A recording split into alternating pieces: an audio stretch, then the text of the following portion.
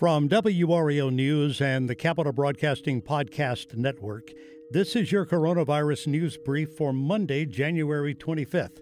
I'm David Crabtree. Before we get into the latest stories, we want to ask a favor. We're trying to get a better understanding of what you, our listeners, want to hear in this podcast.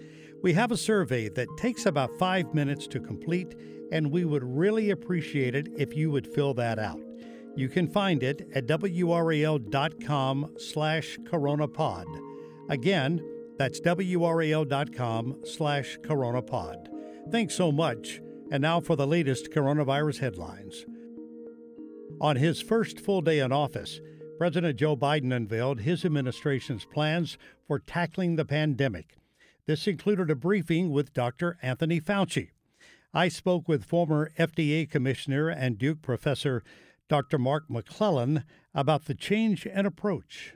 Dr. McClellan, good to have you with us again.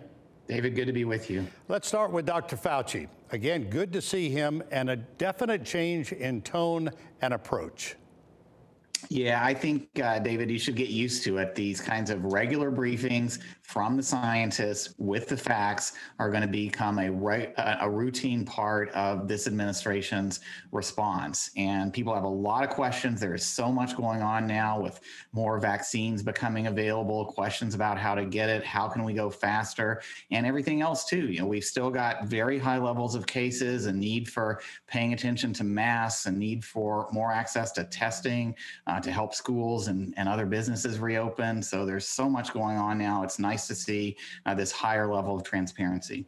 Yeah, and Dr. McClellan, is there a way that we can actually live into the science and stay away from the politics? And what I mean by that, we talk here in our business about how important our words matter. And overnight and today, we were hearing there was no plan left for the new administration by the Trump administration. The president alluding to that before he was inaugurated. And today, Dr. Fauci said, hold on, that's not true. There was a plan. We want to take the good from that plan and make it even better.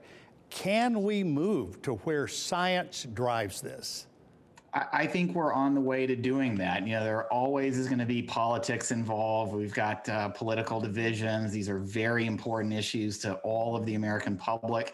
But I agree with Dr. Fauci. If you look at where we are the last couple of days, we've had close to 1 million people on average vaccinated, in fact, over the past week. So those numbers for vaccinations are already getting up there, over 18 million Americans. Can we do better? Can we do more? Absolutely. But there is a foundation to build on here, and I think we can work together to get those vaccination numbers up and bring the scientists in even more to help let people know where we are and what they can do to stay as healthy as possible. Anything surprise you in the president's plan today? Well, there's a lot there. So a lot of things that the new administration wants to do to build on and make for a much stronger national response. There's going to be a bigger role for the federal government as they envision it. But David, much of this work is going to take a bit of time to implement. So people aren't going to see big changes overnight. And what's going to be very important is, can the new administration take some quick steps fast? The president has aimed for 1 million vaccinations per day. We're at that number now. Can we go much faster than that? Over the next 3 months, we should have enough vaccine available for at least 150, maybe more, 150 million or more Americans. Can we get to those bigger numbers? So those are the things to watch. Will we see other vaccines on the market soon, in particular Johnson & Johnson? Well, we'll know soon about Johnson & Johnson. As you know, I'm on the board for J&J. I don't have any inside information, but I do know that that big clinical trial, which is being run across the U.S. and in other parts of the world, is getting very close to the point where the scientists, the independent scientists involved, are going to take a very close look at the data and see if they can proceed to bringing that vaccine to market. That could happen over the next few weeks, and that could be another David, enough vaccine for another 100 million Americans by spring.